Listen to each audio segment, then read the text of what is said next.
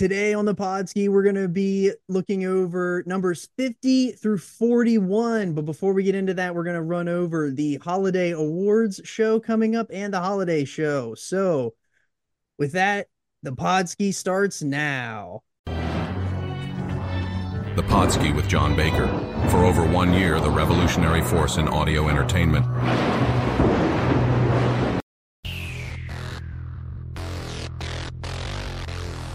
Ooh, yeah! Brother. Let me talk to you. Freak out, freak out. I just had an out-of-body experience. Insane in the membrane. Brother. Yeah. And I'm here for only one reason, and that's to take it to the limit, yeah! Somebody stop the damn man! I'm living on the edge. Who is your daddy? Hello and welcome to the Podski. I'm your host, the man of 1,000 gimmicks, Johnny Bake Show, episode 77. And today we're going to be taking a look at numbers 50 through 41 in the Podski 100. Last week we did numbers 60 through 51, so go back and check that out in the archives. We got a new group in here today. We got Teddy Mongoose, the regular, and we also the Doc is back from working his shoot job. So we are all three here together. Justin Andretti is MIA. We have not heard from him all day. We have no idea where he is. So T's and P's. We have no idea where you are. Probably taking the dogs out. Or putting some sealant down. Yeah. I know what that means in code talk. So what's going on? What's going on, Doc? Since you beat me in hot shots. I've just been reveling in my own glories. The majority of it. No, actually, a group of people let me teach the youth of America. So I have been making sure that all of my young scholars have been educationally successful, except for, those couple that I had to send to the Shadow Realm. But that's just job security. I'll see them next semester. So, but otherwise, it's been good. Just looking forward to having a couple minutes to breathe before the sprint that turns into a marathon starts again. So, yeah, good to see everybody. What's going on? I'm over here living a life, man. Blessed to be on episode 77. We've had some important numbers come across us, and which I guess will happen every single time that we continue to count up. But let us not forget that 7 is it's a number of perfection, right? Prince's song 7 signifying all the sevens in the Bible, right? Going from the 7 deadly sins, Prince talked to the 7 chains of gold, the 7 heavens, right? 7 hells. There's one of those things that we see over and over again. And then when we take a number, we multiply it by 11 and we get its double. I think that we're in for trouble, if you know what I mean, in a good way. So let's party. Oh, yes, it is episode 77. And if you're listening to us in podcast platform, we appreciate that. Make sure you hit us up on socials at _Podski. Get the Doc at the Podski Doc. I almost forgot it there for a second. And that you download, rate, review, subscribe if you're watching along on YouTube. Make sure you subscribe and hit the like button. But we got some housekeeping here before we jump into the list. We have a holiday show coming up next week. Hopefully, I believe we're going to try to get that done. I'm not sure how it's going to all come together here. But we have a holiday show planned for that. But the big show, it's the biggest show of the year, and that will come the Christmas week after Christmas, in between Christmas and New Year's. And that's going to be the Holiday Award Show. Same thing that we did last year with a bit of a twist, because last year we kind of got on here and deliberated and we made our own picks during the show, and it was a 5-hour show. So we're not going to put you guys through that again this year. We're going to have all of our picks in, and the nominations are going to be made all beforehand, and then we'll reveal the award winners here on the show. So we got that to look forward to. But today is we're halfway through. The Podski 100 is halfway through. It's kind of crazy that we're here already. But the 100 through 51 is on the screen right now if you're following along on YouTube. Sorry if you're listening to us in audio, but you can see that now. Had a lot of great wrestlers beforehand, and this is a stout list of 10 that we have again here today. And we're kicking it off with number 50, who this is like JC and I's like best guy that we both love in the business right now. We're both huge marks for this guy. Came in with 165 votes. He was on Andretti's list at 86. He was on Mongoose's list of 71. He was on JC's list at 42. And he came in on my list at number 40. And that is the American Nightmare, Cody Rhodes. And love to see it. You'd love to see it.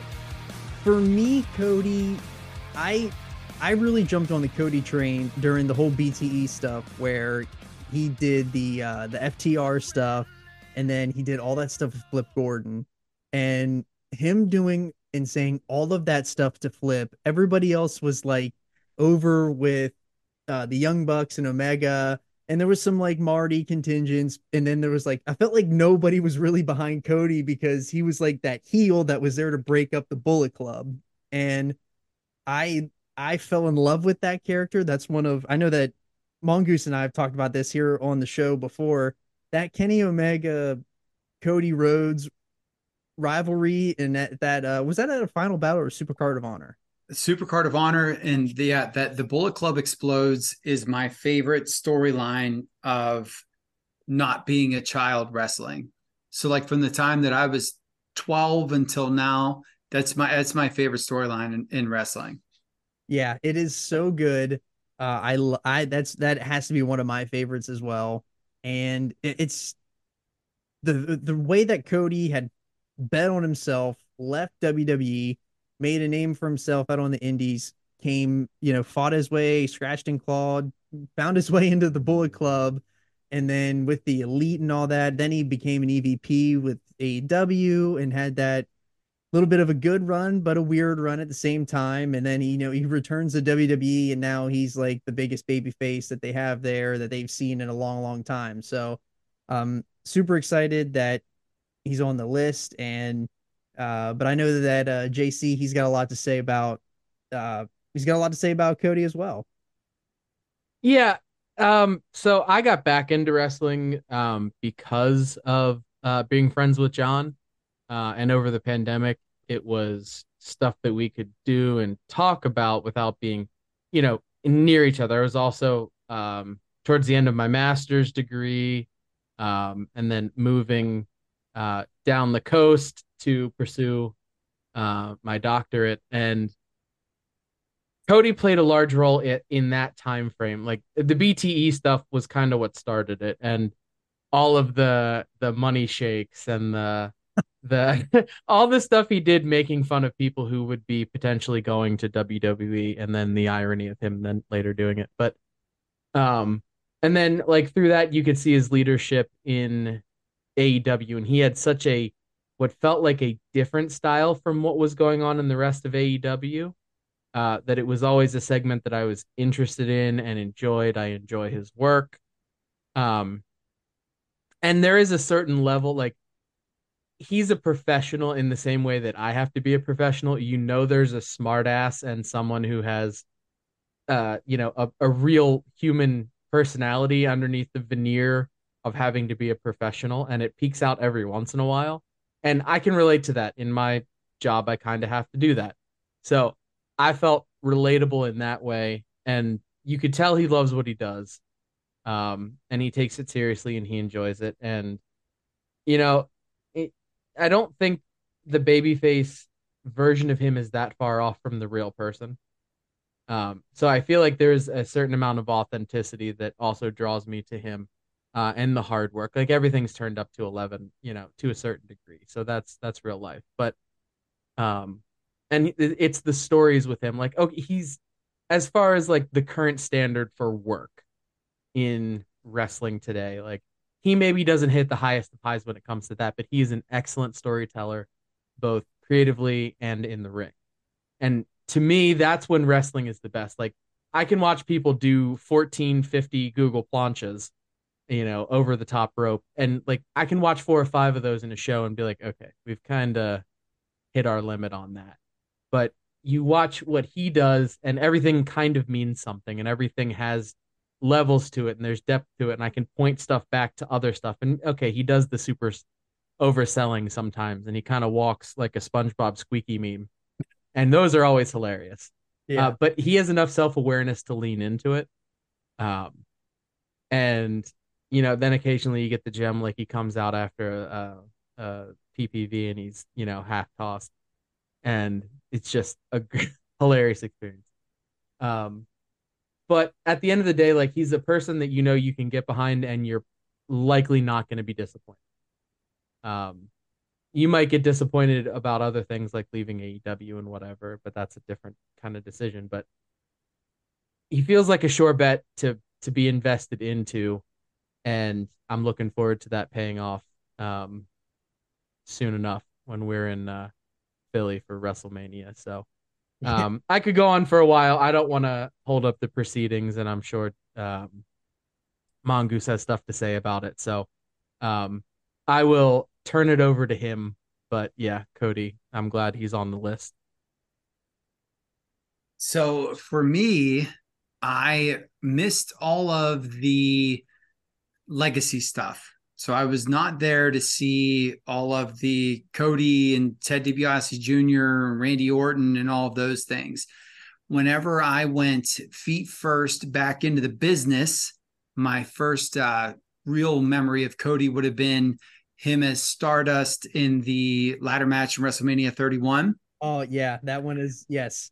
Yeah, and that was, but the weird thing is, I thought it was cool that Cody was like embracing, little gold dust, while at the same time he was very much an afterthought because they have Daniel Bryan winning the IC title, weirdly enough, right the year after that he unified the championships at WrestleMania in 30 or whatever.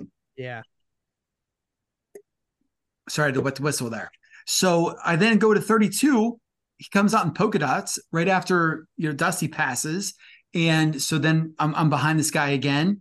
In between, I couldn't tell you anything that happened, but those two things really stand out to me. Both of those Mania ladder matches. He's in the polka dots. Somebody that grew up with that Dusty polka dots Hasbro figure, that said something to me, sort of rang my nostalgia bells. Doesn't win that one.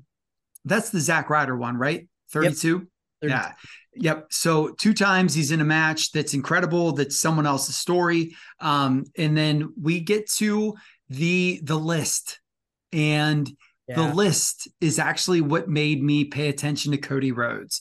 So when he decided that he was going to go his own way, again, I only really knew him as Stardust and whatever, it's just what these guys do. But I do remember that being a quasi-viral thing as I was sort of, getting more immersed into the business. And I actually have the list here. So really quick, this is what's cool about the list. So the list was, and this isn't in order because I was jotting things down and then putting notes on stuff as I was going through. So the list was what Cody wanted to accomplish on his own before ever basically contemplating a return to WWE. So these were the things that being a World Wrestling entertainer had prevented him from doing. So the first thing was to wrestle Adam Cole, which he did in May 26, 2017, wrestled him for Cody's Northeast Wrestling Heavyweight Championship. Didn't even know that match happened. It's on my must-see list. I have several of these now. Dalton Castle was one. And the really cool thing with Dalton Castle is that he put Dalton Castle over for the championship, for the ROH championship at I believe it was Final Battle before he went on to Supercard to face Kenny. So what better way is there for you to crown a king than to be at the top of ROH, which he was, man. He's the only reason we started watching ROH. Yep. And for him to put over Dalton Castle like that was huge. I didn't know Dalton Castle until he came back from his injury for that storyline. And I still love Dalton Castle to this day. He had participated in the Battle of Los Angeles, which he did. He lost to Marty Scurll in the year Marty Scurll won. He had wrestled Chris Hero, which he did at an Evolve show. That was his second opponent outside of the WWE. So he checked that box right away. He had wrestled, and it was on his list. It said The Miracle. And I didn't know that The Miracle was Mike Bennett. And people can get mad, but listen, man, wow. I wasn't too hip to the Impact game in 2017, right? And he did that. He had a match with The Miracle Mike Bennett before Bennett came back to WWE. He had Moose, which he wrestled in 2017 with Impact. He had the Streamers thing, in quotes, which is the entrance that he got in the Supercard match versus Kenny. So if you get the Streamers coming out for both opponents, you know that you're in big time in Ring of Honor, and he did it. He had the Young Bucks, which he faced with his brother after that epic match at Double or Nothing. They then teamed to face the other brother team in newly formed AEW at, I believe it was at Fyter Fest or Fight for the Fallen that year. This is one of the two. Yeah, Fight for the Fallen. There you go. He had wrestled Trevor Lee, which for those of you that don't know, that is Cameron Grimes. Oh. So he had wrestled Cameron Grimes on his list in 2016. He actually wrestled him in a PWG match in 2017. He had Shibata on the list, which he wrestled in a tag. He was tagged with Hangman versus Shibata and Jay Lethal in 2017. He had wrestled Kurt Angle. Those guys had a best of 3 series. Yeah. In the first match, Angle tapped him out in 12 minutes.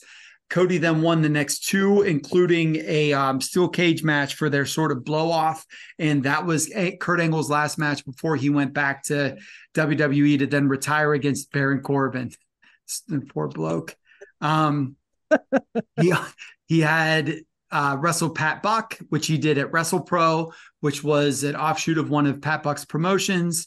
The only things that I do not know that he has had accomplished are personal ring announcer, which I'm sure he married one. I was just going to say, I'm sure that Brandy Rhodes at some point in time did it, and so maybe I'm wrong about that, but I'm just going to say that it had to happen. And the one thing from that list that he did not accomplish was a match with Roger Strong. And what's crazy is that I feel like Roddy is doing his best work since NXT, especially, like that early Undisputed Era, NXT era. I think Roddy's amazing. And I hope that their paths do cross, because that would be really cool to see all of those things get checked off.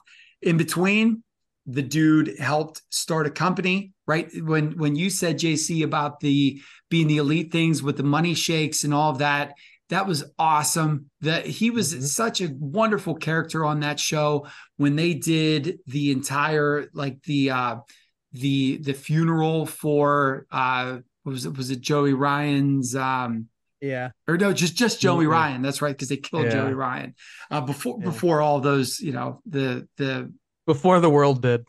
Right. Yeah. Before all of that happened, that was incredible stuff. His heel turn was, not only was it impressive from in-ring work, but the psychological work to have a full heel turn happen over a YouTube show. That's what makes me think that that's my favorite storyline ever, is that they made you tune in to 10 minutes a week to see him slowly be this power hungry guy. For Kenny to call him a 3-star general, to say that, to literally for them to get into an argument with each other and him say he's never even had a 4-star match was insane. The 3-star general thing was great. And here's the best part about it, is that 3-star general thing sort of stuck until it didn't anymore, because then Cody had multiple 5-star matches, legit 5-star matches.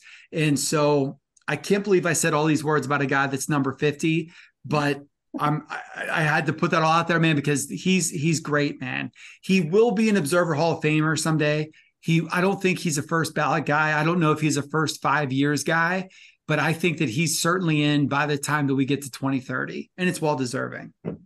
Yeah, as far as accolades, he's a two-time Intercontinental Champion, five-time tag team champion. Um, he's won the Royal Rumble in 2023, headlined WrestleMania last year with Roman Reigns. Hopefully, he will do that again this year while we're there at WrestleMania 40. An endless amount of um, OVW, New Japan. He was the U.S. Heavyweight Championship in New Japan. So many indie promotions, and he was the first TNT champion, and he was the inaugural champion of that. So he won that three times. Yeah.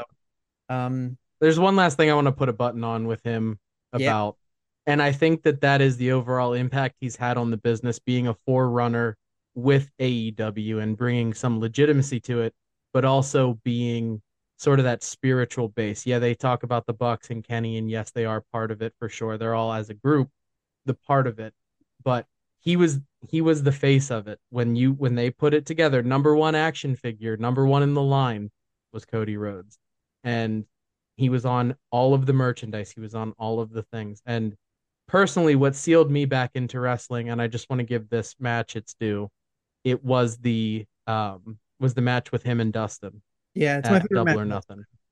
It is my favorite match of all time as well. It brought me back to wrestling. It is a match that I will go back at least once a year and go watch, and it still gets me every time because it was just a master class in storytelling. And that's what's great about wrestling for me. So I just wanted to put that over. We can move on, but that the impact he had was incredible in that match. All right, coming in at number 49 with 173 votes. He was on Andretti's list at 71. He was on Mongoose's list at 27. That's got to be the highest that we've seen. We got JC's list at 69. Nice. Nice. And he came on my list at 64, and that is Ted DiBiase. So take it away, Mongoose.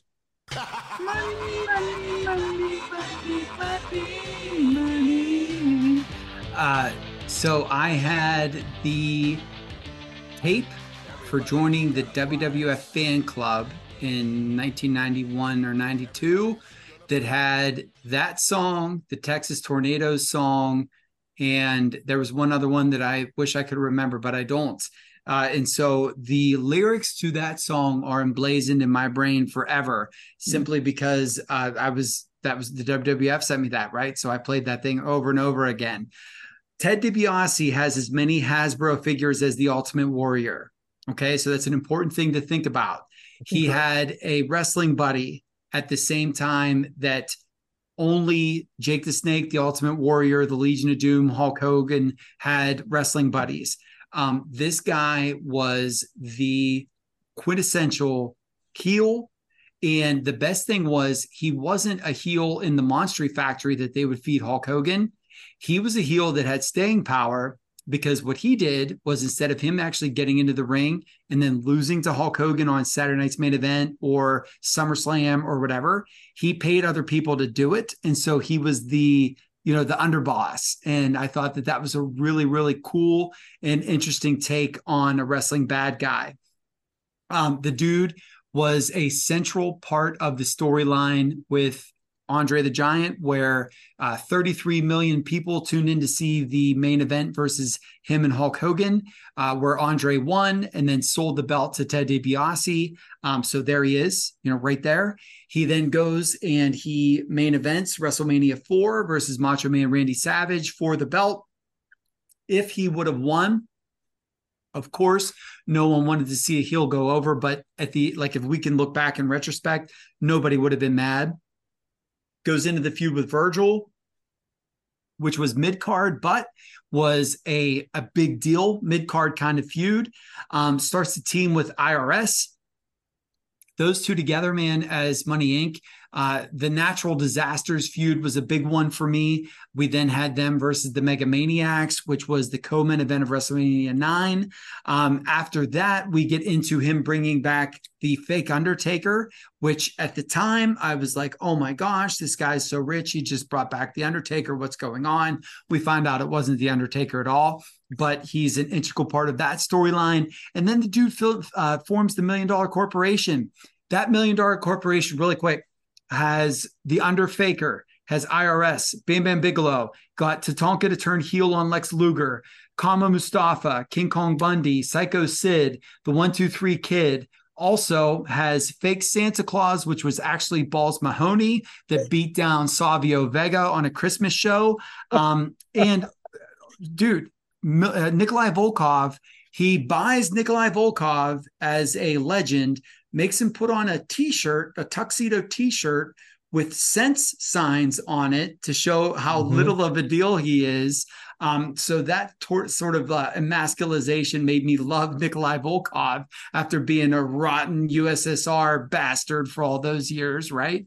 And then at the end, he brings in Steve Austin. And so people forget that the Ringmaster's first finisher was the $1 Million Dream.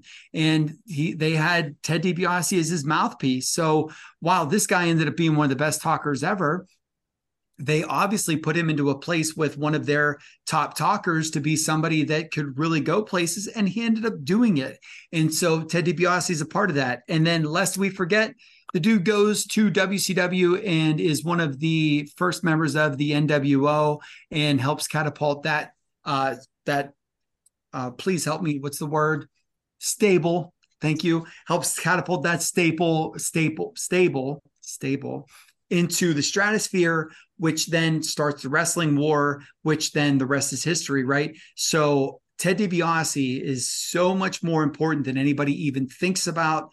And the dude's an Observer Hall of Famer. So he automatically cracked my top 40. And whenever I thought about those things that I just said, he just dethroned person after person after person. And so Ted DiBiase, not only do I think your last name is cool for a couple of reasons, you deserve to be here. Wink, wink. Yeah, and for me, like DiBiase, like I'm my first, like, because I was not in the new gen era, but going back and watching those new gen era, all those like Raws and the pay-per-views and everything like that, like him as Money Inc. with IRS, and like the match at with the Natural Disasters at SummerSlam '92, like for some reason that I love that is such a great curtain jerker match, and I loved it. And I know that there's a lot of stuff of $1 Million Man that I haven't seen that I need to see. But yeah, I'm a huge $1 Million Man mark. There's a tag match with those two, and I probably said on the show more than once, but it's him and IRS versus the Natural Disasters, and they take turns keeping Typhoon in a corner, and $1 Million Man's putting the Dream on, and then he would tag in IRS to put a sleeper, and back to back. And I'm just laying on my living room floor as like an 8-year-old screaming at the TV, man. Like great psychology, man. Great stuff. We got Podski, Doc. My impression, again, I'm much like you, John, in that my understanding of DiBiase is through the lens of me as an adult and me understanding at least a little bit, maybe, about how wrestling works and, sort of what's expected of characters like him, and especially in the context of the WWF, where he wasn't necessarily used as a worker as much as he was a personality. But man, he was just an effortless asshole. Yeah. That's the thing that gets me about him. Like it definitely wasn't a work. It was sitting in there somewhere. And I think you maybe see that with some charges he caught later in life. But when you can pull off a character like that so effortlessly, and then on top of that, be a good worker and understand the psychology, and then have the machine behind you and have storylines that make you a little bit different. Like Mongoose was saying, it's a recipe for success. And I think you really hit it. You hit the nail on the head there when you talked about the merchandise that he was moving and the volume of it, because at the end of the day, that's what it's about, right? It's about dollars and cents. And he was clearly drawing. I mean, they're not going to put a product out there that they don't think is going to make money. Well, and he's still that's remembered. Yeah, and that's just it, is that you can't sell Lion-O figures without selling Mamra, right? You can't sell Hmm. the Power Rangers without selling Rita Repulsa stuff. Like that, that's it's the way that it is, and it's the way that it always has been. Because what fun is it to play with your good guys if they can't face a bad guy?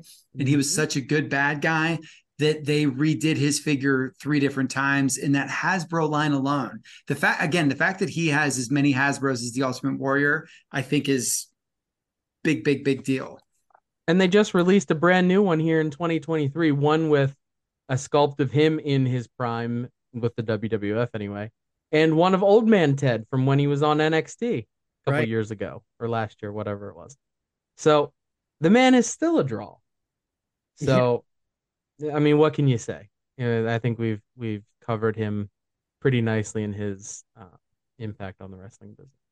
Yeah. And then some of his accolades, he won best gimmick, best heel in the Observer, best technical wrestler. He had feud of the year 2 times, and he was Observer Hall of Famer in 1996. He won the million. He was the $1 million champion, obviously North American champion, tag team champion 3 times, King of the Ring in '98, WWE Hall of Fame class of 2010. So that is Ted DiBiase. And coming in at 48 on the list with 173 votes, he was on Andretti's list at 75. He was on Mongoose' list at 58, JC's list at 44, and my list at 54. And that is RVD. So take it away, Podski Doc. When I think about Rob Van Dam, I think a lot about, I don't want to say missed opportunities. Um, I think he probably hit his ceiling. And his ceiling was pretty damn awesome. Um, you think about his career path. He had a brief cup of coffee in WCW, and then he was, he made his name as in ECW, where he was the whole show. Um, and then he found a way because of his work, and I don't know necessarily of it was it his personality so much, but his work in the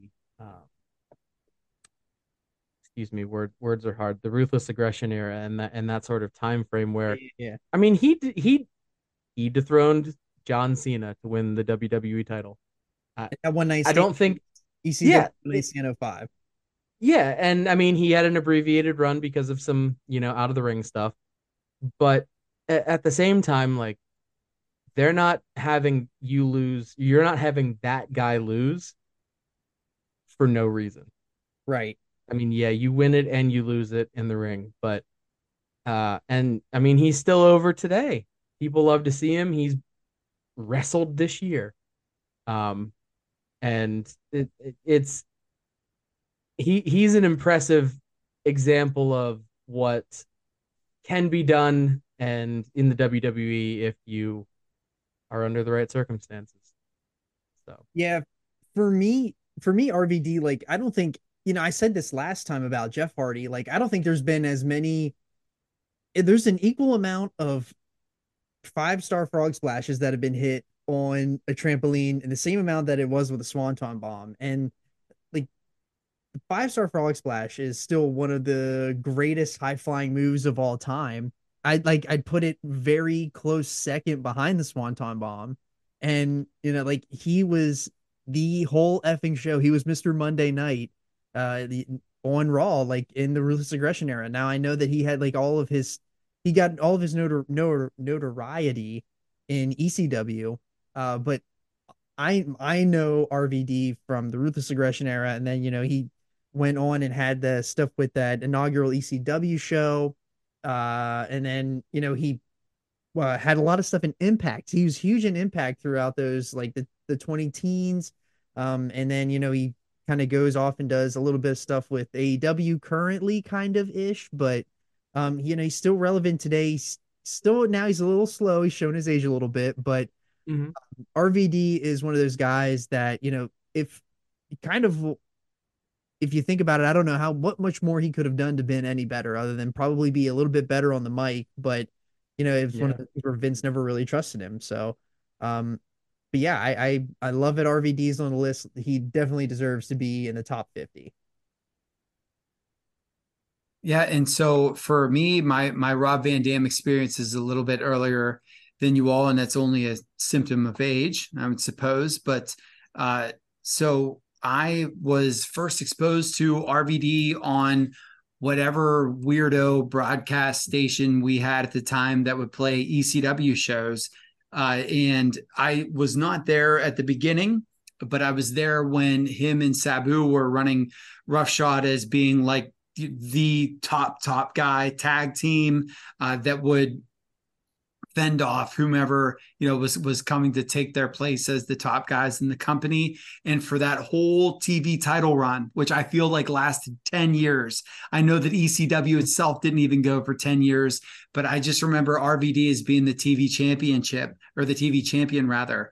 And so that infected into eighth grade me. I got my first demerits in school because I wrote the whole effing show and then my shoot name on a whiteboard in the gymnasium before phys ed in eighth grade one year. So I got in some trouble for that. Thanks, Rob. But yeah, dude, this guy was the cat's meow from the beginning. Whenever you have the Pantera song as your walkout, like Walk is as good a come out song as anybody could ever have. And to be in that environment and to have that crowd screaming, respect, walk, just over and over again. Like they didn't even play the song, they just looped over and over again. That part was awesome. And then he comes to WWE and, sort of a hodgepodge of a mishap of an invasion, but then he ends up coming out on the other side. We have the IC title feuds and runs, and he did a wonderful job in all of those. There's no bad matches that come from any of that.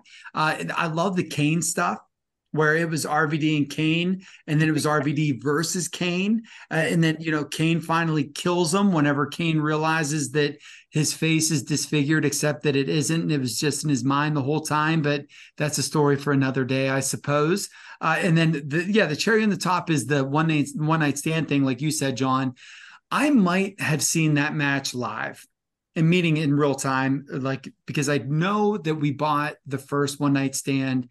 I did not remember the second one. I watched that with you, and holy cow, like what a show. The show was great, but what a match. And then the dude, as you both said, he's still here today. Crowd goes nuts whenever they hear the music. He could still do his high spots. And it was I don't want to say, cultural impact doesn't sound right because it's not actually cultural. Wrestling, I'm putting up air quotes, wrestling cultural impact and longevity is what made me have him as high as I did. Yeah, he doesn't have any Observer accolades, but for WWE accolades, he was the WWE champion one time, ECW, the ECW WWE champion one time, European champion, hardcore, Intercontinental champion. He's a six-time Intercontinental champion. He's a three-time tag team champion, won Money in the Bank in 2006. He went into the WWE Hall of Fame in 2021. He is the 15th Triple Crown champion, and he is the 7th Grand Slam champion in WWE history. And has a bunch of Instagram pictures with Katie Forbes. An enormous amount. Effortlessly cool. What a way to put a button on him. All right, coming in at number 47 on the list with 175 votes. Came on Andretti's list at 54. He was on Mongoose's list at 57. He was on JC's list at 45, and he was on my list at 73, and that is Double J, Jeff Jarrett. For me, I love Jeff Jarrett. Now, I know that Andretti, he loves that late WCW run stuff with Jeff Jarrett, but I love Jeff Jarrett for his New Gen run and how incredible that whole getup and gimmick was, and the fact that he was this country singer. I went back and watched that New Gen stuff, and he would look like $1 million. He looked so awesome. I know that people hate that gear and hate that like whole run, but I love it. I think it's That just fantastic. means he knew what he was doing. I mean, we still talk about it to this day, and like, who the hell came Yeah. up with that and approved that gear? And like, was it like actually guitar strings? I don't know. Like, I know that was thrown around at one point. But yeah, like I love Jeff Jarrett, and he's still going today. Might even be doing some of his best work that he's ever done, like in today's AEW. Like whenever he was doing that stuff with Jay Lethal last year, that stuff was awesome. And they're probably going to end up running it back with Ric Flair probably here in AEW. They did a little bit of a stare down or whatever on social media, so I would not be surprised if they run it back. So, Jeff Jarrett, hats off to you, buddy. Yeah, I as again as someone who enjoys wrestling from an entertainment perspective and almost an anthropological perspective. I appreciate Jeff Jarrett so much because he gets it on a different level. Mm-hmm. Like, and again, like I don't know that you can really believe that that guy is a nice guy.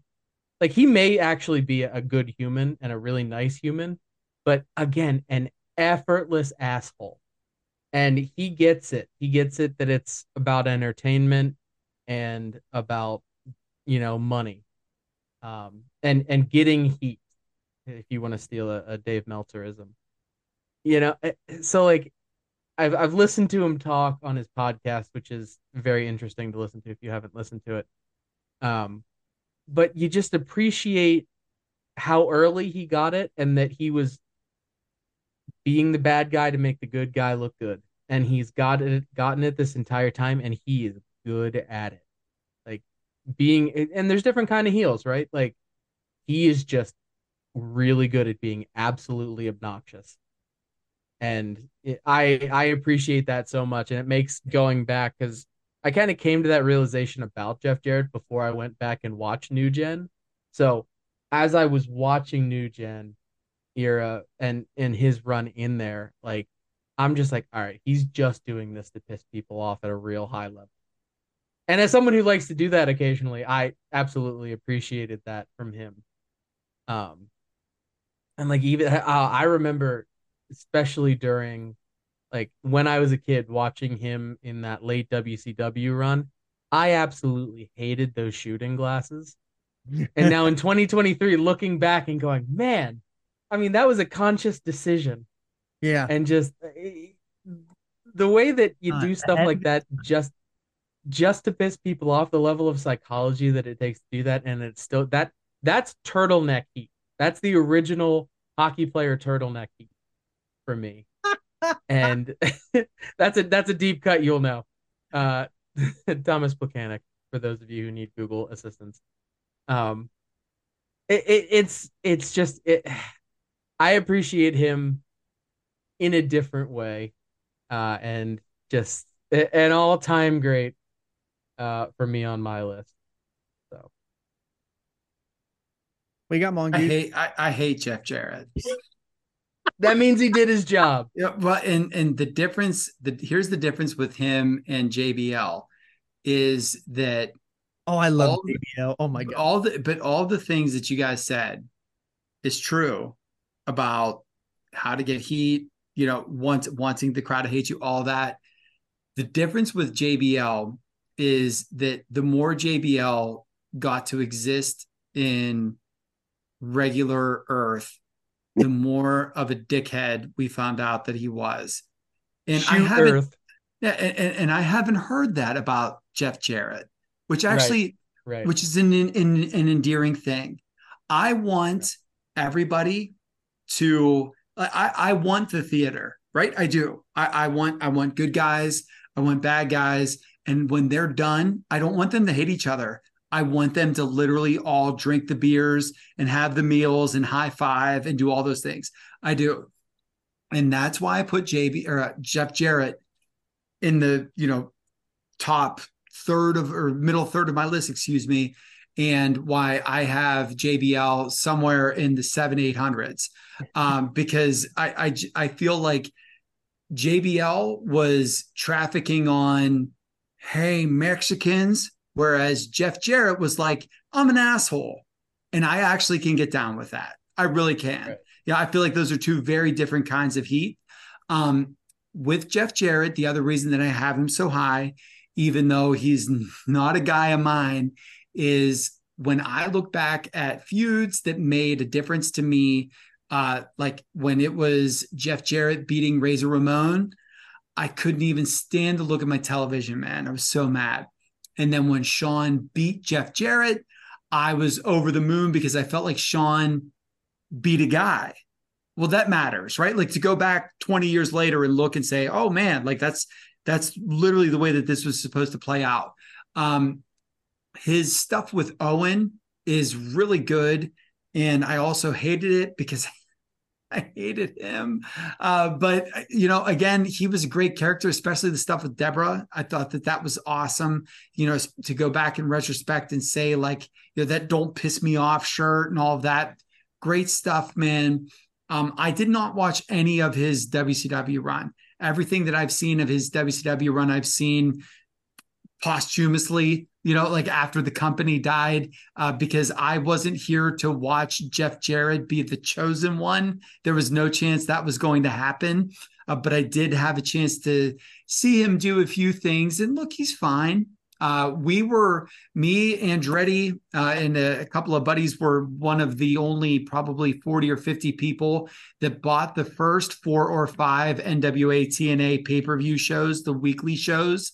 And of course, there he was, being him and in the main event and on the cover and everything else. But I can't say bad things because he was a top guy in that company through whenever he left it, when it was Global Force or whatever it was in 2018, 2019. And so look, this whole business is about making money. And if there was a living to be made, he did it. And who am I to say that he did it wrong, right? Again, wasn't my cup of tea. You can say that meant he did it right. I can agree with it to a point. He's a little exhausting with some of the stuff, but he absolutely deserves to be here.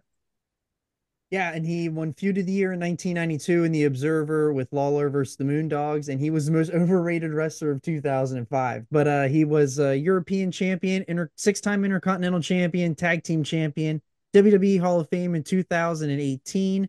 Won the World Heavyweight Championship 4 times and was the U.S. Heavyweight Champion in WCW 3 times. So that is Jeff Jarrett. Coming in at number 46 with 189 votes, he was on Andretti's list at 41. He was on Mongoose's list at 31. He was not on JC's list, but he was on my list at 42. And this is a little bit of a controversial one, but this is Chris Benoit, Rabid Wolverine. So, what do you got, Mongoose, for this one, since he's the highest on your list? So I literally have him this high on this list because he was not voted out of the Observer Hall of Fame when the people that voted him in had the opportunity to vote him out. So if he stayed in, then that's how I'm going to look, is I'm just going to judge what I saw in the ring, right? And if we were judging out of ring stuff, not everybody murders their wife and kid, okay? But many people have done many terrible, terrible things. And so if this is just going to be a kayfabe list, meaning stuff that we saw happen in the ring, then he absolutely needs to be here, and we might even have him low. This guy is awesome. I did not see the New Japan stuff previous to his WCW arrival, but everything he did in WCW was great. It was so good that they tried to put the belt on him to keep him whenever the Rascals coup was going on. It wasn't good enough to keep him because of the turmoil within the company, but they saw it, right? Like they did in a time where people that weren't Hulk or, Macho or Goldberg or Nash didn't have the belt. He got it. And so then he comes over to WWE, killer match after killer match. The feud with that little thing with Angle and Jericho, they have a ladder match, and I should have written down one at Royal Rumble, perhaps. That was Royal Rumble 2000. Oh my gosh, man. I mean, just top tier stuff. And you could see it then. And then when they did the SmackDown 6 And there he is in that tag team tournament, and Yeah. he's having all these killer matches with all these guys every single week on free TV. For him to finally then get the belt, I mean, obviously it wasn't a successful run, being that they did cut it short with Orton beating him. It doesn't matter, man. It was still a recognition of what he was able to do, and that was a big sway of the guys backstage. And he left this earth as terrible as anybody in the world could have left it. And everybody backstage was devastated. And that's what makes it probably the saddest thing, is that you had a whole bunch of people that were his work family that had no idea, that said great things through tears. And then we find out what happened, right? But that's this is an upper echelon wrestler, and so just on wrestling, he deserves to be where he is. Yeah, I'm glad that you said it like that. That was like perfectly put. As somebody for me who grew up in the Ruthless Aggression era, he came up and he like took that belt at WrestleMania, uh, from at WrestleMania 20 from my favorite wrestler Triple H. So like I couldn't stand it. I was so boo-hooey over it, but he was like the top dog at the time, and he had such awesome matches. And he had a really cool run in WCW, part of the Horsemen. So he was awesome. He really was awesome in terms of kayfabe and wrestling and all that. He was awesome, and if we're talking strictly on wrestling, he deserves 1,000% to be on the list. But I know JC didn't put him on his list, so we'll let him go now. Yeah, again, all of those things you said are wonderful, and you can't take away the in-ring work from him. But on the other side of the coin, some people can separate the art from the artist, and there are many, many examples of people who do wonderful, top-tier, creative, artful things, and I would put wrestling under that category of creative art adjacent kind of thing. And there are extenuating circumstances with mental health and CTE, and it's a lesson for all of us not to be flying headbutting people for decades on end. you know um so I couldn't, despite all of the wonderful things he did as a professional, I couldn't bring myself to put him on the list, and it sucks. I don't want to feel that way. um but it is what it is. I hope people not only can appreciate the work that he did, but can take something from the end and be better to each other and better to yourself and foreground mental health in different ways. I don't want to end this on a negative note. So foreground your mental health and take things seriously and don't bonk yourself on the head. I hope that despite the negatives, I hope that we can take a lesson from it and do better in multiple facets of life. Yeah, and in terms of Observer awards, he was Best Brawler in '04, Best Technical Wrestler 5 times, Feud of the Year in '04, Match of the Year in 2002, Most Outstanding Wrestler 2 times, Most Underrated Wrestler in 1998. He was the Reader's Favorite Wrestler in '97 and 2000, and he was a Hall of Fame inductee in 2003. He is the 12th Triple Crown winner of WWE. He won the Royal Rumble in 2004, Tag Team Tournament Champion winner, 3-time tag champion, 4-time Intercontinental champion, 3-time U.S. champion, and World Heavyweight champion 1 time. And he was also World Heavyweight champion for WCW. And the list goes on. He was a WC Triple Crown champion. Like, those things are very, very well deserved on the list. Just extenuating circumstances outside that hinder where he is. So that is Chris Benoit. Halfway on the list today at number 45, coming in at 190 votes. He was on Andretti's list at 24. He was on Mongoose's list at 74. He was on JC's list at 56. And he was on my list at 60. And that is Bill Goldberg. And like, for me, I feel like Goldberg, like, he is arguably the top star of the 90s outside in the part of the Attitude Era. WCW literally put their company on his back there in the year where they made their most money pay-per-view wise in 98. Like they sold that match on their television where he wins the world heavyweight champion from Hulk Hogan in a time where that just didn't happen. Um, Despite the fact of him being a one-trick pony kind of, but I feel like that shouldn't take away from the fact that like he was such an insane draw for him to only have basically two moves, jackhammer and spear, and And for kick Brett in the head. and a kick butt in the head. If we're sorry, Brett, but this guy was when you think of a wrestler and you look at a wrestler, he's exactly what you think of. Very incredibly believable. He had an intensity, a demeanor in the ring that he was going to kill you, and he killed a lot of people. So I love Bill Goldberg. Had a great run in WCW, obviously with the undefeated record. Then comes to WWE and has kind of a lackluster first run. Could have been better, but didn't seem like he was getting what he really wanted. Loved them in the Elimination Chamber match in 2003 SummerSlam. We talked about him in the Unforgiven '03 retrospective that we did here on the channel, so go back and listen to that too. But a guy that absolutely deserves to be on the list. He's a one of one, and I love Bill Goldberg. So happy that Goldberg made the list. Yeah, I like Goldberg pretty well. He's not my style of wrestler per se, but you can appreciate what they did, how they built him, and what he meant for a short period of time. I don't need to see a Bill Goldberg match ever again. I definitely don't need to see him with Taker ever. Come on now, Again, no more Crown headbutting Jewels are the things. best shows ever.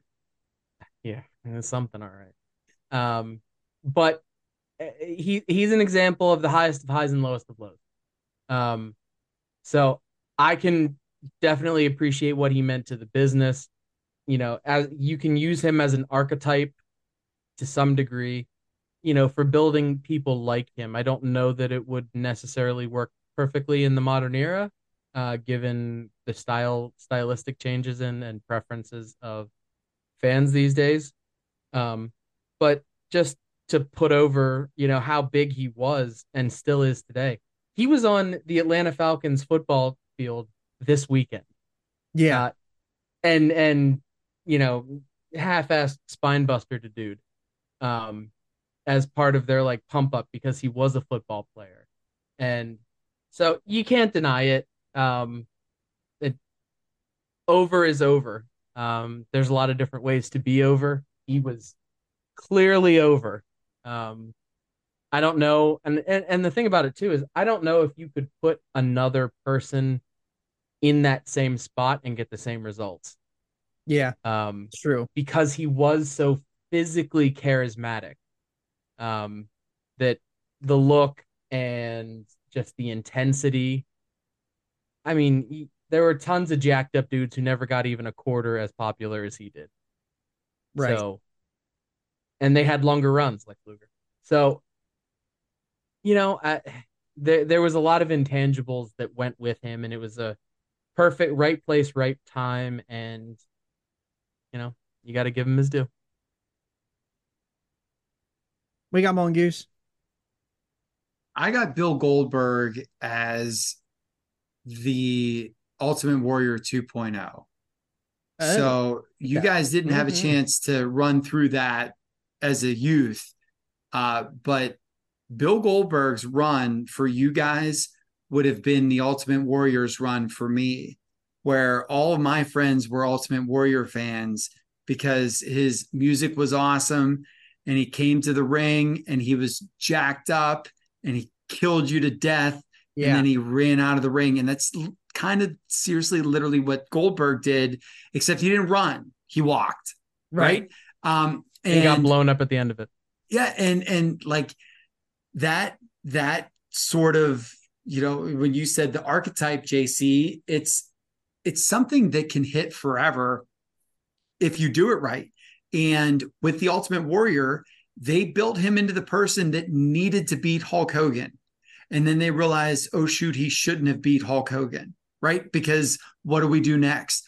With Goldberg, it was close, but it wasn't the same. And the reason why is I do think that he did have more staying power than the Warrior did, only because he was presenting himself as an ex-athlete, whereas the Warrior was presenting himself as just this physical specimen.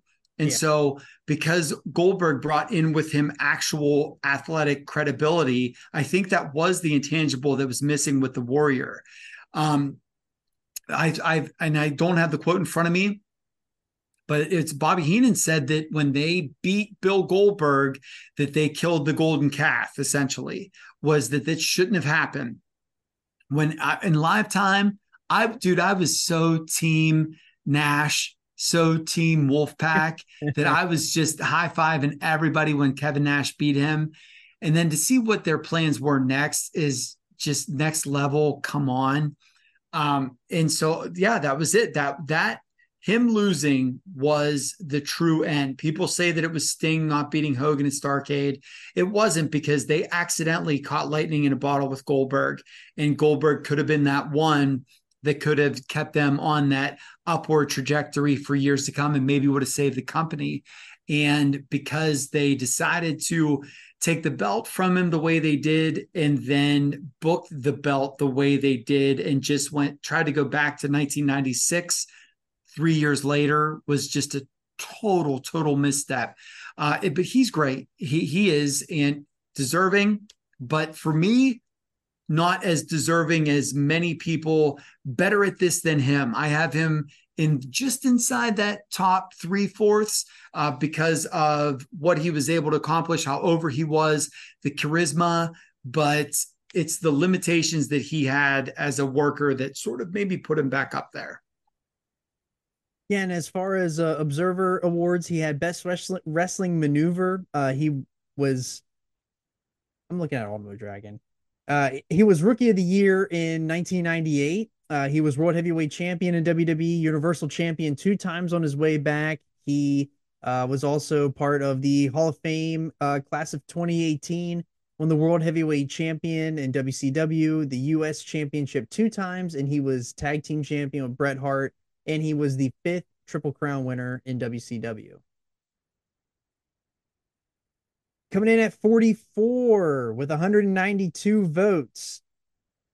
He was on Andretti's list at 29. He did not make it on Mongoose's list. He was on JC's list at 39, and he was on my list at 43, and that is Tatsumi Fujinami. So I really don't have to say. Let me go first really quick, and then I'll let you guys.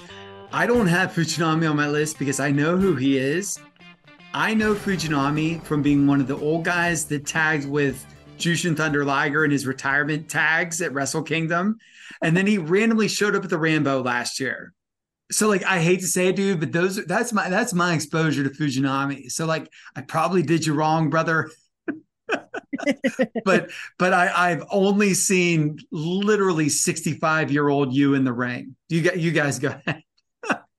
Yeah, I don't have a lot on Fujinami either. He was best technical wrestler for 3 times in the Observer. He won in 1985, 86, and 88. He was most outstanding wrestler in 1988, and he was Observer Hall of Famer in 96. He has a lot of Tokyo Sport awards that we mention here sometimes, but he was 6-time IWGP Heavyweight Champion. That's one of the main reasons why I put him on my list as high as I did. If you can win that belt as many times as he did, I don't even need to see your stuff. I already know that you're legitimate. So he won the Tag Team Championship 5 times. He was International Junior Heavyweight Champion, NWA World Heavyweight Champion. He won the G1 in '93.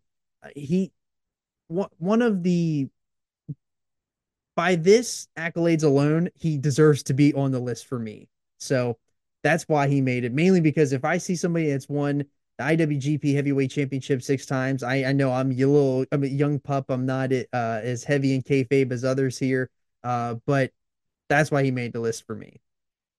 Yeah, he's one of the names of preeminent Japanese wrestlers that are on my list to kind of get my head around.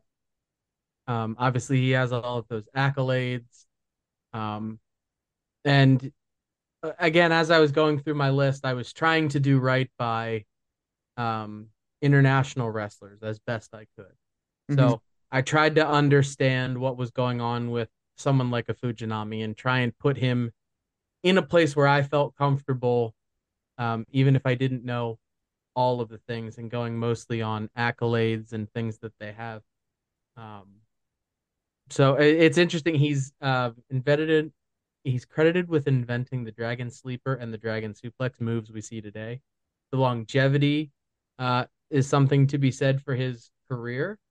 Um, it's interesting, and I didn't know this. He is currently on a WWE Legends deal. Really? Where's my Fujinami figures? Yeah, where are the Fuji figures? Yeah, where's this at? So, an interesting quote here. Bret Hart said that about Fujinami, I always wanted to be the great wrestler that Tatsumi Fujinami was. So, if the excellence of execution is saying that, that's pretty high praise. That's good enough for me, brother. So, um, yeah, I think certainly has all the accolades to do it, and he should be on people's lists of people to get a better handle on. Coming in at 43 with 192 votes. He was on Andretti's list at 69. Nice. He was on Mongoose's list at 38. He was on JC's list at 54. And he was on my list at 51. And that is the Ultimo Dragon. So take it away, Mongoose. The Ultimo Dragon deserves to be in anyone's top 40, only for that photo of him arms spread with 8 or whatever title belts all around him. One of the most iconic photos in sports history. I don't even say wrestling history. Like, I feel like people that don't even know have seen that photo somewhere at some point in time. Yeah. So that's top notch right there. What I need to say is that my exposure to Ultimo Dragon came with the WCW run. Mhm. I have him as high as I do because of the WCW run, saw the WWF run, and with the Observer Hall of Famedom, get a chance to go back and see, hey, this guy did this, that, and the other thing. And so, unfortunately for Fujinami, I only saw him as, a dude with an AARP card. Whereas with Ultimo Dragon, I was able to see as a contemporary and see what he was doing in real time and do things at a high level. The WCW stuff's great, man. We have the Dean Malenko feud, great matches there. He's in that cruiserweight crop with Eddie, with Alex Wright, with Juventud. So he's in that whole sort of churner of these people that were having those top-notch first hour of Nitro matches that they're so famous for now, or those pay-per-view openers or whatever else. So top-notch stuff there. And then when he came to WWF, I remember that being the biggest deal, man. We were so excited for him. And he had that big grandiose entrance. And, they had that run with him in there with, Ray and those other guys. And then there was that Cruiserweight Open or whatever they called it at WrestleMania. Was it 20? Yeah. Where he had the trips. Yeah. So he tripped once coming in and then tripped again. Yeah. And it's a shame that there's a whole lot of WWF fans that will think of that. And I don't know what it is with masked men, dude, like Sin Cara doing the same thing to have this like horrible, flubbing entrance. But this guy is top notch, and he really is. And I didn't have Fujinami because I haven't seen what he did outside. However, for me to see Ultimo Dragon, especially in that prime WCW run, and then to be as excited as we were with that WWF run, I know that it wasn't what he wanted it to be. He didn't get to the heights that he could have attained, but at the same time, he was still a top, like one of the cruiserweight style top guys that they brought in, and he has a million accolades from all over the place. And if you don't believe me, find that picture I was just talking about. Yeah, that J Crown photo really, really sums it up. And it's just one of those iconic photos like you were talking about. And I just remember watching him. He's one of the few things, like, I watched wrestling in the Attitude Era and that mid to late 90s era. And I was pretty young at the time given my age, but I remember him sticking out even amongst all of those super over and some of the very colorful um, cruiserweights of the time. And I remember likening him, I mean, maybe this is just part of where my numbering came in there, but I remember thinking about the Green Power Ranger Oh yeah. when I saw him because he it was the shield that he wore and the Dragon Association, and maybe that stuck with me all the years because I'm a Green Ranger guy. But you know, but you go back and watch it, and it's like, man, this guy was doing great stuff, having banger matches that have set the tone for what we see today as the current style. Um, so yeah, I forerunner for what we see today in a lot of respects. Um, did it all, you know. That's kind of where my head was at. Yeah, and then for me, Ultimo Dragon, the first thing I think about is him in WWE SmackDown. Here Comes the Pain, because you just saw this masked guy on the loading screen and then like in the menu, and I had no idea who this guy was, but he looked awesome. Then you start using him in the game, and you realize like this guy was like so awesome to use. And I was reading a little bit here that in his accolades and stuff like that, that he came to WWE because he wanted to be at Madison Square Garden, he wanted to be at a WrestleMania, and he did both of those things, which probably seems why his run was so short. But he has a incredible list of accolades. He was Best Wrestling Maneuver in '96, most underrated, and he is an Observer Hall of Fame inductee in 2004. He won the Cruiserweight Championship 2 times in WCW, the Television Championship 2 times as well. He was a junior heavyweight champion 2 times. Like the guy is cream of the crop when it comes to wrestlers and especially cruiserweight wrestling. And super excited that Ultimo Dragon made it on the list. And we all know how much Andretti loves him and how much he stood him up while we were in LA for WrestleMania this year. All right, and our final two of the day we got with 194 votes. So we're getting close to the 200 mark now. He was on Andretti's list at 72. He was on my list at 37. He was on JC's list at 41, and he was on Mongoose's list at 60. And that is none other but the animal Batista. And I love Batista because he was always that lackey that was a part of Evolution, which I still feel that Evolution is one of the best stables ever in wrestling history. He was the muscle, outside of the fact that, he was Leviathan, and then he came in, carrying that metal briefcase with Devon. Like, forget all that stuff. But what Deacon Batista, man. Deacon Batista, but he was Mm-hmm. also Leviathan and all that for Cornette in OVW. But everything that he did in Evolution was incredible. I loved him in that role. And then leading up to that WrestleMania 21 match, whenever he was like kind of leaning around the corner and listening into what Triple H was saying to Ric Flair, trying to get him to jump to SmackDown.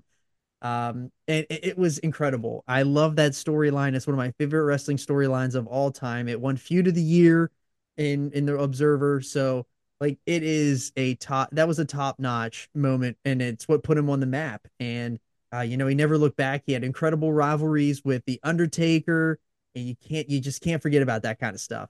So I love him. And even though he came back as Blue Tista, it's all right. It's all right. He almost ruined that. He almost ruined WrestleMania, but I love Batista. He goes beyond even wrestling now too, because he's a part of the Marvel universe.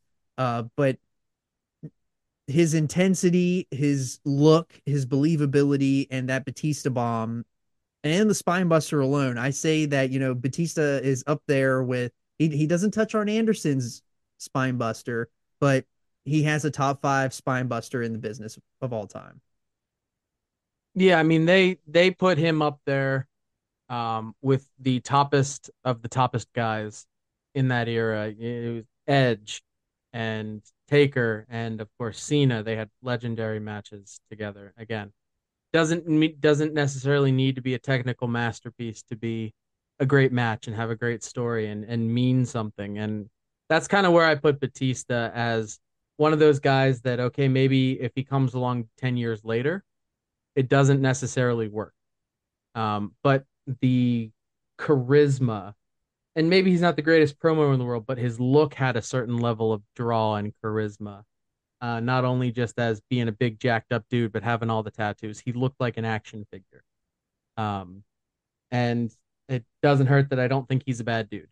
Um, and he probably got what he deserved as far as his run and the work that he put in and all that stuff. So, um, yeah, he's one of the ones who stick out from that era for me. And from what I remember watching, I wasn't as big a fan watching at the time, but even I was culturally aware of Dave Batista.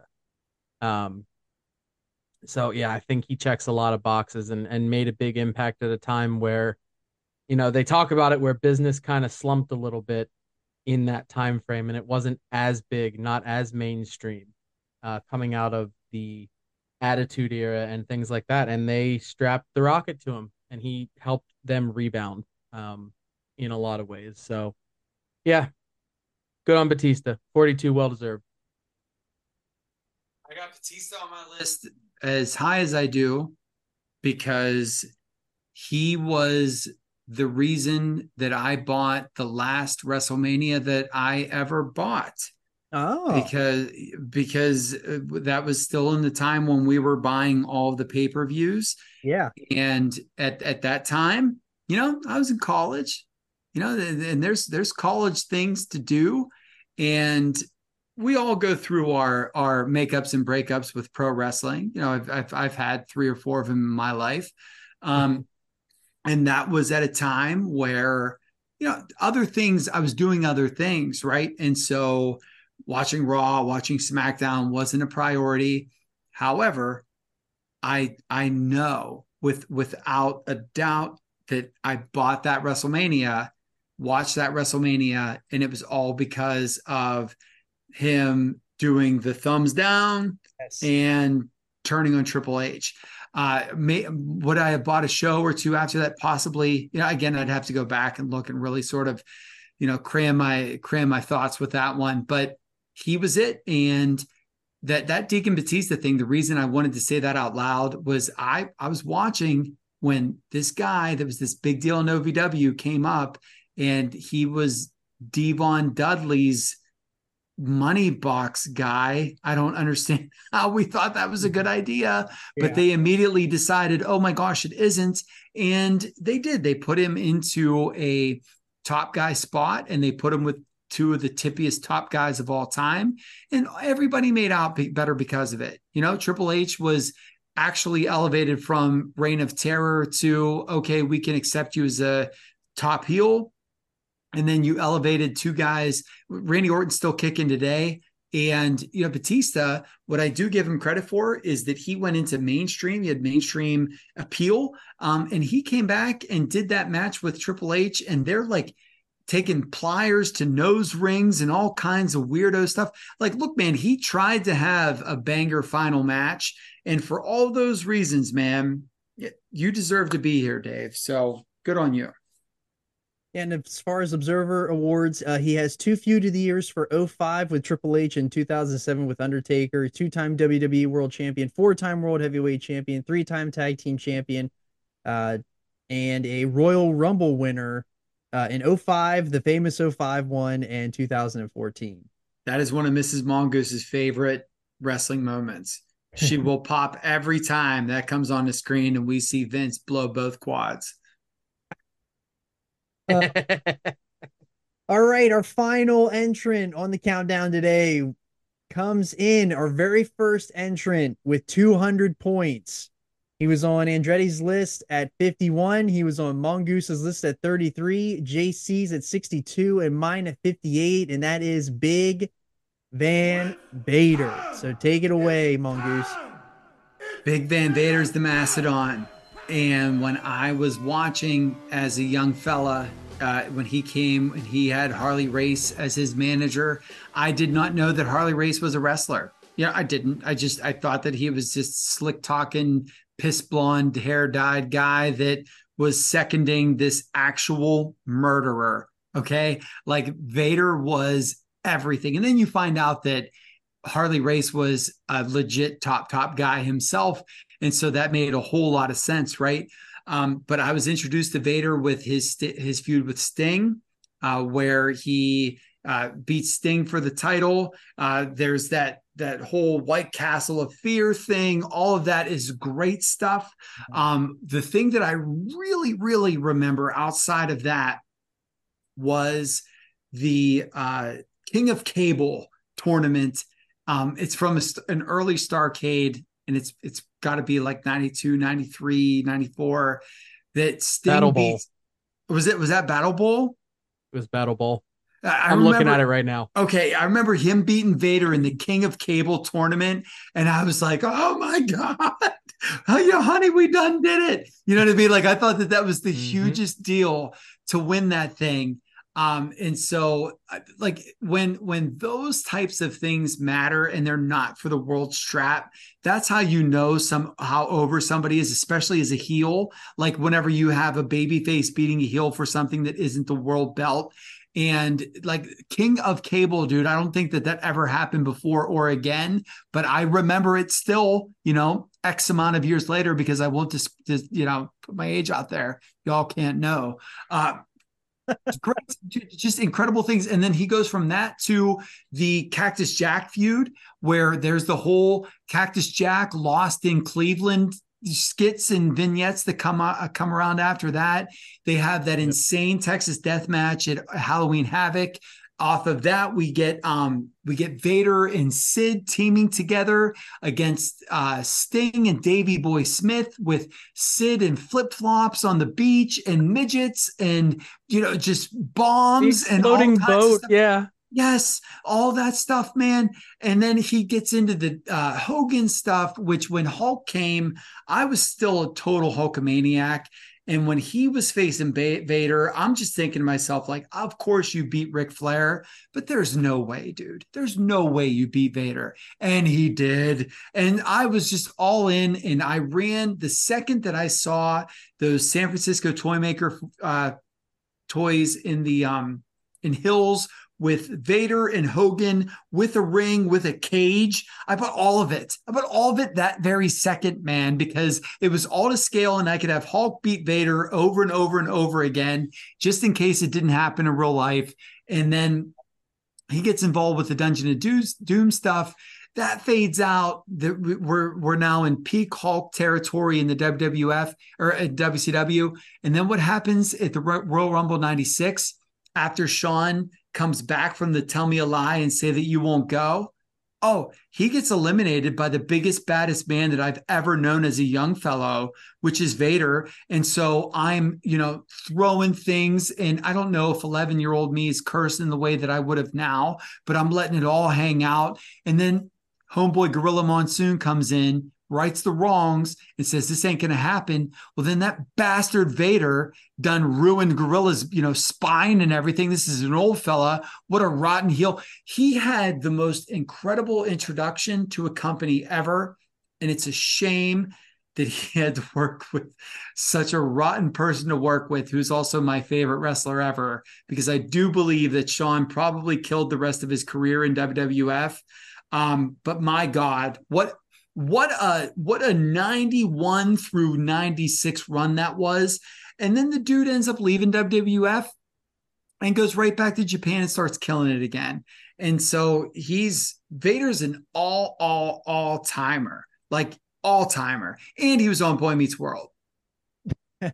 Yeah, Vader, like he is one. When I think of the quintessential like super heavyweight, I think like that Vader is the highest of the high on my list. Like he sets the standard, and I love Vader, and especially all that stuff that he did. You laid that out perfectly. Like I don't think I could said anything any better there. Really a shame that he didn't really pan out in WWE, and likely that Shawn killed it dead. But what a lot of what could have beens, and it's sad that we didn't get all of it, but he ended up going to, like we said, New Japan, and going over to just Japan in general, and just literally lit it up. And yeah, what a guy! Like seriously, great. One of the great, like probably the greatest super heavyweight we'll ever see. Sean and Vader should have been Sting and Vader. Yeah, It's what it should have been, and that's what sucks is that Sean was Sean, and so that SummerSlam match. If you haven't seen it, anybody go back and watch when he does that moonsault and Vader doesn't move and he lands on his feet and he just kicks the bleep out of his face and he's throwing a literal tantrum in the ring. That was it. Like that was it. And that's what really sucks is that dude, the WWF had a pay-per-view that winter called It's Time. yes, And it was headlined by two people that weren't Vader. Like obviously that was supposed to be Vader in the Sid spot, like that was going to be Vader and Sean was going to be Vader and Sid. And that's what stinks is that could have been a legit Sean and Sting would have been Sting and Vader, and it wasn't, and it should have been. Yeah, couple quick things, and then we'll pass it over to Johnny Bake Show. But shout out Hills, shout out the Slammy Award for the crime of the century, assaulting faded Gino. Miss you, Gino. Can't wait to see you next season. And then John, I need you to do me a personal favor on this one. Mm-hmm. Okay, so on the video, draw to YouTube. Make sure you go to YouTube. I need you to put a picture and put under it that it's Mongoose approved, and more importantly, JC approved. It's a picture of Surfer Sting, and then a greater than sign, and then a picture of HBK. Yeah, I don't even believe that myself. I will find you in your place of residence. Anyway, right now you can also cut to that Liam Neeson Taken promo. That'll work. I'm just saying, Sting forever. Sting doesn't have crossed eyes and not that much balding, so whatever. Sting +1. But getting back to Vader, I remember watching him as a kid and him being so different and unique looking, and also scaring the bejesus out of me through a television. And that's pretty incredible. I know, he didn't maybe get the run he should have after the whole Sean thing, but the dude was a legit killer and scared the bejesus out of very young me, and I'm sure very many other children as well. Would have liked to see that face turn where he was just a gigantic teddy bear fighting and righting the wrongs of the world. But instead we got, I'm just a fat piece of shit. Well, we can all, okay. So as a fat piece of shit, I appreciate like the self-awareness from Vader on that. Maybe a little self-deprecating humor, but and the problem is that it wasn't used like that. Like it wasn't supposed to be endearing. It was literally him just saying to the world, I'm a fat piece of shit, so I'm gonna go away. Like, what are we doing, man? Like this is the same company that you pushed Hakeem to the moon. Like you can't do this with Vader. That mask alone, he should have main evented a WrestleMania with that mask. Are you serious? That big elephant thing he'd put on the Mastodon, hit that on the top of a stage. It's so good. When Hulk Hogan wore that in that cage, I think it was in the cage in Bash the Beach or something like that. Oh my God. And dude, Vader did the Vader bomb and then the moonsault. That was what made him so killer. Yeah. It wasn't the power bomb. The Masters of the Power Bomb team with him and Sid was great. But the fact that he would do a power bomb, but also do the Vader bomb and then the moonsault was insane. Yeah, and with that moonsault, he won Best Wrestling Maneuver in the Observer Awards in '93. He won Best Heel in '93, Most Improved Wrestler in '99, and he was Wrestler of the Year in 1993. And he was an Observer Hall of Fame inductee in 1996. He was inducted to the class of the Hall of Fame class of 2022 in WWE. He was World Heavyweight Champion 3 times, in WCW United States Champion 1 time. And he was IWGP Heavyweight Champion 3 times, won the Super Grade Tag Team Lead, won the title tournament in '89. the dude did a lot. He won the Triple Crown Heavyweight Championship in All Japan as well. So very deserving. And I feel like that is the best 10 that we have done so far here on the list of the Podski 100. And we'll get back to the list here in a couple more weeks. We got some holiday stuff to wrap up with, so be on the lookout for that. And if you want to, if you're new to the show and you want to go back and check out the other stuff, where you can find it all in the archives. We don't put anything behind a paywall here yet. So, but so thank you to Teddy Mongoose and the Podski Doc. Make sure you check us out on socials at _Podski on Twitter and Instagram. If you're following along on YouTube, drop a like and subscribe. And if you're following us on the podcast platform, make sure you download, rate, and review, and subscribe. And thank you all for listening. And we will see you next time on the Podski.